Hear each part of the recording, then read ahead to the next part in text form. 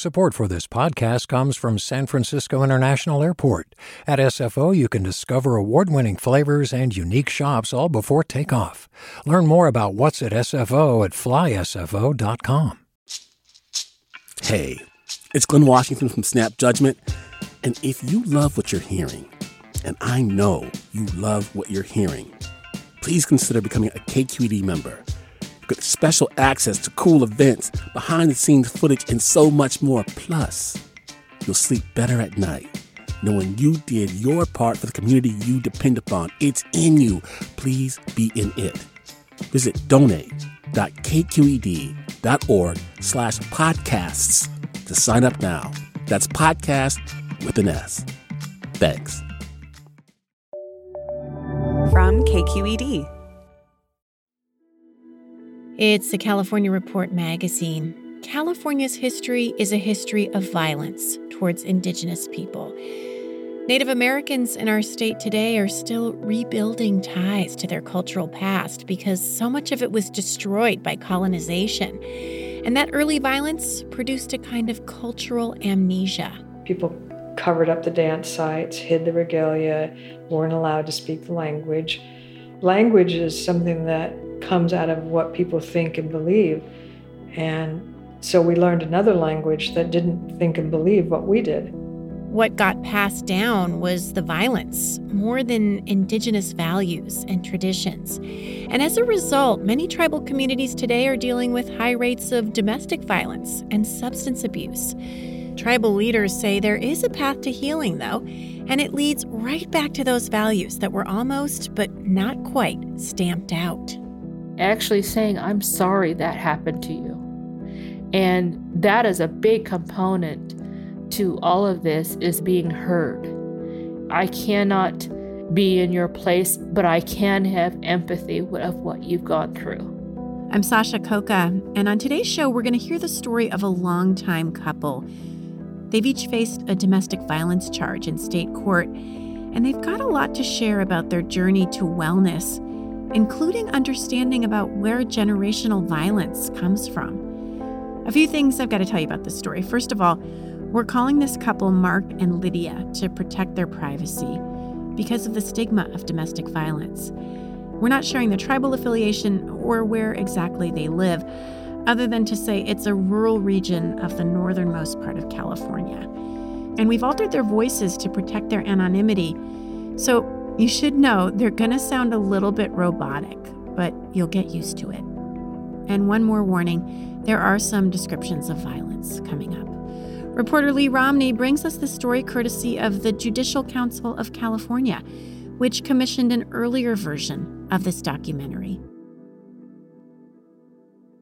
Mark was an adult when he learned that his own father grew up abused, beaten by more than one of his mother's boyfriends, and he carried that forward. My dad started drinking, and he would come home and beat on my mother. He busted my mom's teeth out with a rifle. I remember seeing this. And so my first memories are of domestic violence. I was born into domestic violence. I'm just typical. I'm a typical Native American man. There's 1,000 of me all around the area right now. The brutality that went on inside his home, Mark says, felt shameful. His friends could hear the horrific fighting from the street. As Mark got older, the schoolyard racial slurs started. Wagon burner, dirty Indian. He says he came home crying just about every day. Mark's dad had knocked him around some, too, and his mother left eventually. By now, a stepfather was in the picture. So he taught me most of all the cultural things that I know. He taught me how to fish. He taught me how to take care of my family. And when Mark was about 10 years old, his stepdad signed him up for boxing lessons so he could learn to fight his bullies. So I started busting people's noses and giving them black eyes. And that power of hurting somebody and being able to stop it was intoxicating. Meanwhile, the woman Mark would fall in love with was growing up with her own legacy of pain. Lydia was born into an abusive home, too. Her dad abused her mom, so they left and moved in with Grandma. But Grandma was living in the shadow of her own childhood traumas. She and her siblings were beat, abused, and molested. It took me a long time to figure that out about my grandma later, As a kid, though, Lydia didn't have that insight. Her grandma just seemed cruel. She would leave me in the back bedroom with no lights on, lock the door. Lydia says her mom was around, but in those early years, drugs and alcohol and partying. By age 15, Lydia was living with a foster family, but she says her birth mom would abuse her during visits. Lydia kept that to herself for a while. When we're grown up, you were taught whatever happens in your home, you don't tell. You don't tell anybody at school, you don't tell all friends. Lydia says she started doing drugs and drinking. She left the foster home, started couch surfing, and found a boyfriend who beat her. I just wanted to be loved, I just really wanted to be loved. And of course, when they tell you, I love you, you really want to believe it, even if you know it's not true. We'll join Mark and Lydia again soon, but first you should know, all this trauma traces straight back to colonization. Indigenous people in far northern California lived in balance with the world for thousands of years before Europeans arrived. Abby Abenanti is Chief Justice of the Yurok tribe. That's California's largest surviving tribe, whose ancestral lands stretch through Humboldt and Del Norte counties near the Oregon border. Judge Abby, as everyone calls her, is a tribal elder at 73 and a trailblazer. In 1974, she became the first Native American woman admitted to the State Bar of California. She says acknowledging the legacy of trauma is key to healing. She's made that her life's work. What you have to do is look at the context and where it came from. Things like boarding school, the Indian Slave Act, and massacres. And that behavior that came out of those things trickled down to the behavior you're seeing today. Those are the symptoms. But if you have the symptom and you have no idea what the context is, it's really hard to stop it. This concept of historical trauma, it can sound pretty abstract, but we're talking about real people. During the gold rush, white settlers here in California took Native Americans as indentured slaves. The law allowed for that. Many of them were captured in the north and sold down into the middle of the state, into the south. Most were kids who'd witnessed the murder of their own parents. They get to see that, and then they get to be slaves. And many of them escaped and ran home. And then they got into adult relationships and had children and had no idea how to parent, and had a lot of anger, frankly. Judge Abby can trace intergenerational trauma in her own family to her maternal grandfather. He grew up at a time when Native Americans were confined by force to the reservation. He just kind of went off the deep end. He abandoned his family to rob banks and was eventually gunned down by a citizens' posse in Oregon. His absence left a hole. Domestic abuse followed. It was all around me as a kid. So was substance abuse, a form of self-numbing that has haunted tribal communities ever since the colonizers' invasion. For Abby's mother's generation, there were plenty of reasons to crave that numbing. From the mid-19th century all the way through the 1960s, U.S. officials forced Native American children to attend government-run boarding schools.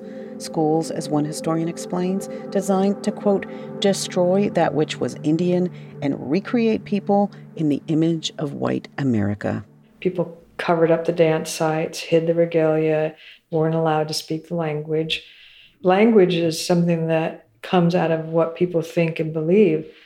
And so we learned another language that didn't think and believe what we did. With cultural amnesia came pain and self-denial. I was grown before I realized my mother and her sisters had been to boarding school. and that it was a total negative experience for them. And they did not, any of them, want to talk about it. And they did not talk about it. Let's get back to Lydia and Mark. The cruelty Lydia experienced as a kid caused her to grow up fast. By the time she was 18, she'd been living in her own place for a while, walking 4 miles each way to a fast food job to take care of herself. Still, Lydia kept one important cultural tradition: salmon fishing. I always fish every summer. That's my life until I go down there to the river. And there is Mark. She'd seen him around as a kid, but they'd grown up, and as both of them will tell you, it was like getting hit by a lightning bolt. In a good way.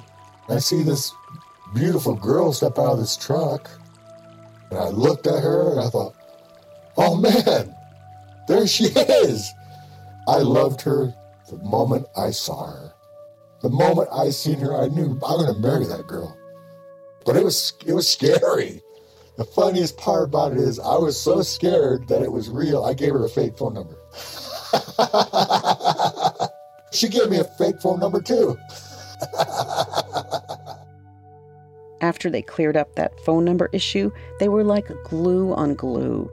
It was just an automatic connection, but it goes back to where I wanted this picture-perfect life. They were barely adults, but they moved in together and within about 3 months decided to have a baby. With the pregnancy came conflict. I quit drinking, drugs, smoking, and everything. But he didn't. I still wasn't ready. And so we would fight. It was unhealthy. Lydia gave birth to a girl and a couple of years later a boy. They loved the kids. Neither Mark nor Lydia ever dreamed of hurting them, but the children saw them fight all the time, and each would mirror that behavior later on. It really didn't get physical until I think my daughter was 4 or 5, somewhere around there. When Mark first hit Lydia, she was making breakfast. They were arguing, and it escalated. It was terrible. At the time, the way that I minimized it wasn't like what I had seen. What he'd seen his dad do to his mom. Mark's blow gave Lydia a fat lip, physical evidence. She ran to a neighbor's apartment, and to her horror, that neighbor dialed 911. Lydia says she didn't trust law enforcement. She'd learned that from her mom and grandmother, and she thought calling them would just make Mark madder. But the wheels were in motion. Police showed up and arrested Mark. The state court offered him a deal. If I went to a 52-week program, then the charges would be dismissed. And so, obviously, I took the deal. A 52-week batterer's intervention program. I participated fully. He learned, for example, how to walk away from a fight, to de-escalate. But it wasn't enough. He'd realize later how much he still didn't know about himself and the roots of his violence. I loved her, and I loved my children, and I wanted to be better, but I didn't know how to get there. After Mark successfully completed his batterer's intervention program, he says, I continued to work on myself and work on myself. It probably wouldn't have taken so long if I didn't have the drugs. I was still using meth. By the late 1990s, he managed to quit. Then came the opioid explosion. And this is in, early 2000s when the doctors were just basically giving away just as many as you want. As a laborer with regular injuries, Mark had access to that open tap, so Lydia did too. So her and I were dealing with opioid addiction, but we didn't know. I was getting really short-tempered. I didn't know why. I would grab her by her arm and I would shake her and I'd do these things and I knew better. I wasn't punching, it wasn't slapping, but it was still handling her. They'd split up, get back together, and split up again. Mark says he couldn't trust himself around Lydia. Then in 2013, he quit the opioids too, solo, not easy to do. They reunited, both of them clean and sober. But just a few years later, a tragedy. We get the phone call that our daughter, they found her body. Their adult daughter was driving alone and ran off the road. The car accident killed her. Domestic violence complicated Mark and Lydia's grief.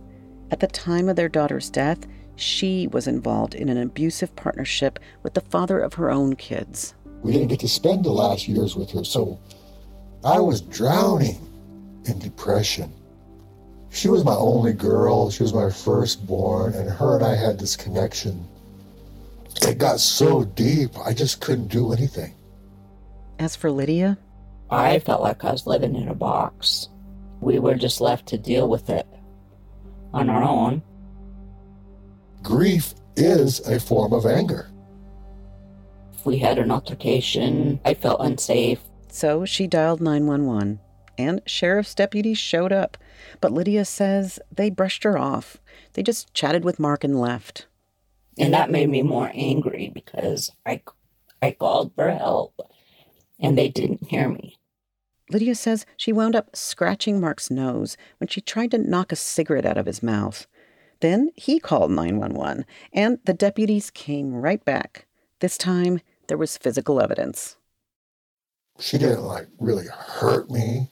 I'm the big man, and it was more of like an equality kind of thing. Like, you hit me, so you should be in trouble too. I got in trouble for hitting you. Lydia was arrested. It just so happened the couple's adult son had a court date the next day, also on a domestic violence charge. Lydia had planned to be there to support him. Instead, she showed up as another defendant in a jailed jumpsuit. I just can't imagine how he must have felt to see me walk in there the next morning on the other side.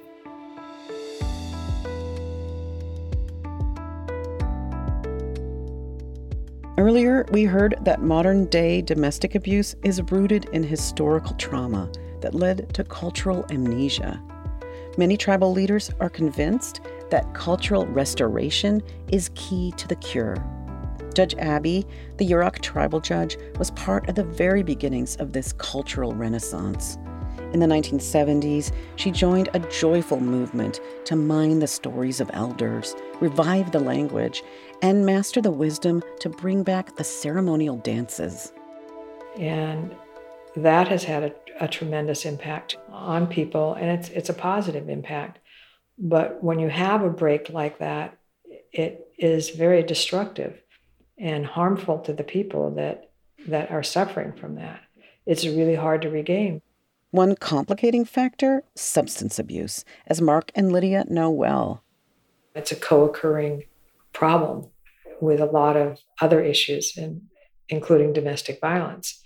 But clearing up one doesn't clear up the other, and you have to work with both of them.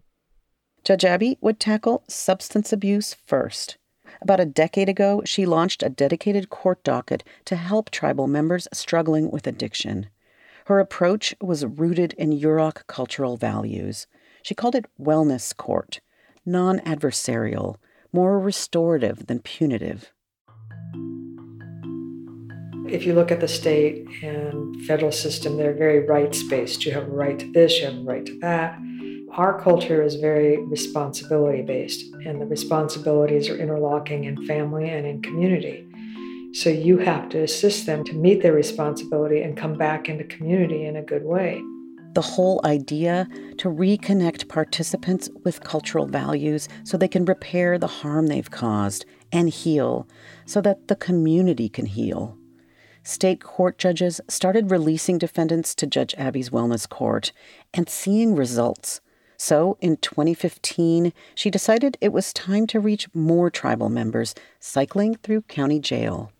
We had to hand tally all of the people who were incarcerated and determine whether or not they were Yurok, and if they were, what they were incarcerated for. The biggest offense was domestic violence. Yurok legends and parables make clear that this kind of violence was not tolerated before colonization. Generosity, sharing, support for elders and for one's own family were paramount. When domestic violence did occur, the village system handled it internally, meting out serious consequences. We had been working for some time with the victims of domestic violence, but we had not spent any time on the perpetrators. Lori Nesbitt was working in Judge Abby's court, and she was in charge of that hand tally, keeping a daily record of which Yurok tribal members were in jail. She and her colleagues started showing up at the county courthouse, delivering our business card saying that we're from Wellness Court, and if you would like our assistance, we can kind of walk the way with you. Many, it turned out, were in for violating probation, for not completing the state's 52-week Batterers Intervention Program, the same one Mark attended. The cost of the state program depends on income, but it's still $1,000 at the lowest end of the sliding scale. So Judge Abby and her team decided to try something new. They would create their own 52-week Batterers program and get the state to certify it. That way, the state courts would accept it. But we also wanted to change the class to add more to it so that we could use a cultural approach to resolution of the issue. A few years earlier, a collective of tribal court judges from throughout the region set out to understand the scope of the domestic violence crisis among tribal members. The Northern California Tribal Court Coalition conducted surveys and organized focus groups. The results? Nearly half the women and a fifth of the men who responded said they'd been abused by a partner. Lack of trust in law enforcement and state court systems was common. And people also said they wanted services that were more tailored to Native American culture. So body signs are things that you can't control. So the heartbeat, the sweaty. Here's Lori Nesbitt from Judge Abby's court in late 2016, the year the Yurok tribe rolled out its Batterers Intervention Program. She's doing an exercise with the men's group. No, your body signs. This is about you. This is another tool like you doing the timeout. When you know that the conversation. The curriculum includes all the basics. Take full responsibility for your actions. Recognize that domestic abuse is a crime. Identify your triggers. Specific Yurok cultural practices aren't on the agenda. The only way to make the program pencil out was to make it open to everyone. That means tribal members from throughout the region and non-tribal members too. But Lori says the program's whole approach stems from Yurok-style justice, restorative more than punitive. We have a big component of establishing a relationship with the clients and who are they, and who is your family? What do we need to know about them and how can we share and walk the path with them? The only program cost is $30 for a book. All participants make a family tree and conduct an elder interview about domestic abuse. Participants are pressed to identify not just the family members that led them astray, but the ones who taught them cultural practices and helped root them to a sense of self. Who raised you and who acknowledged that you had purpose in your life. Lori says one Yurok tribal member shared salmon he'd caught and smoked, explaining to the group how he prepped it. Most of all, Lori says, she acknowledges past pain, especially as the deep generational roots of family violence come to light. Actually saying, I'm sorry that happened to you. And that is a big component to all of this, is being heard. I cannot be in your place, but I can have empathy of what you've gone through. The goal when the class ends is self-forgiveness. Being in a small community, people talk. And you carry that shame. And once you've gone through this program, you can kind of acknowledge that, yeah, some things happened. And I've repaired those. I've forgiven myself. After Lydia's arrest, she was offered the same deal Mark got. Complete a 52-week Batterers Intervention Program, and her domestic violence charge would disappear. She chose the Yurok one, which was open to everyone, native or non-native. You have to be totally and completely honest. And so instead of me being the victim all the time, I learned that I was also an abuser. I learned that I did that to my children because I had the choice to leave. It was a process. And that was going back and really finding out, where did this start? that context of her own trauma and the chain of traumas that came before, it's been transformational. I learned how to love myself. I'm just now feeling like I don't walk around in shame. Lydia and Mark separated again after her arrest, but while she worked her program, Mark says he kept pushing himself to be better too. He went to counseling and to a Christian faith-based recovery program. There, Mark says, is where he finally began to understand his trauma.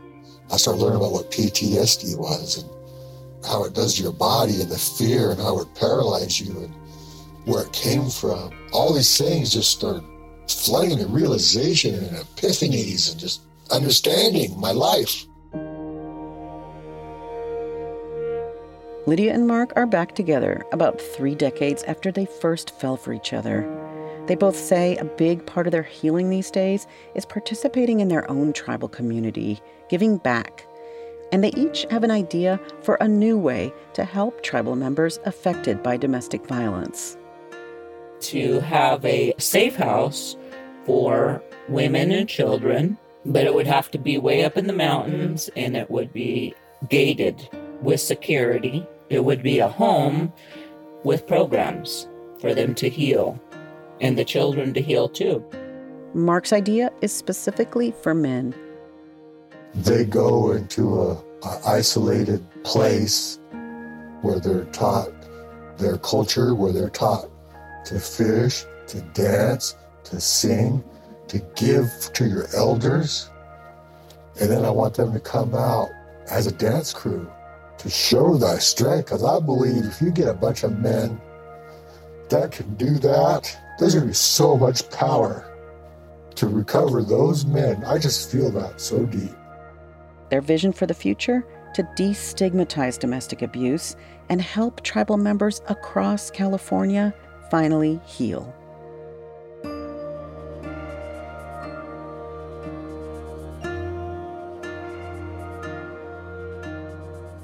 Reporter Lee Romney brought us that documentary about tribal domestic violence in California.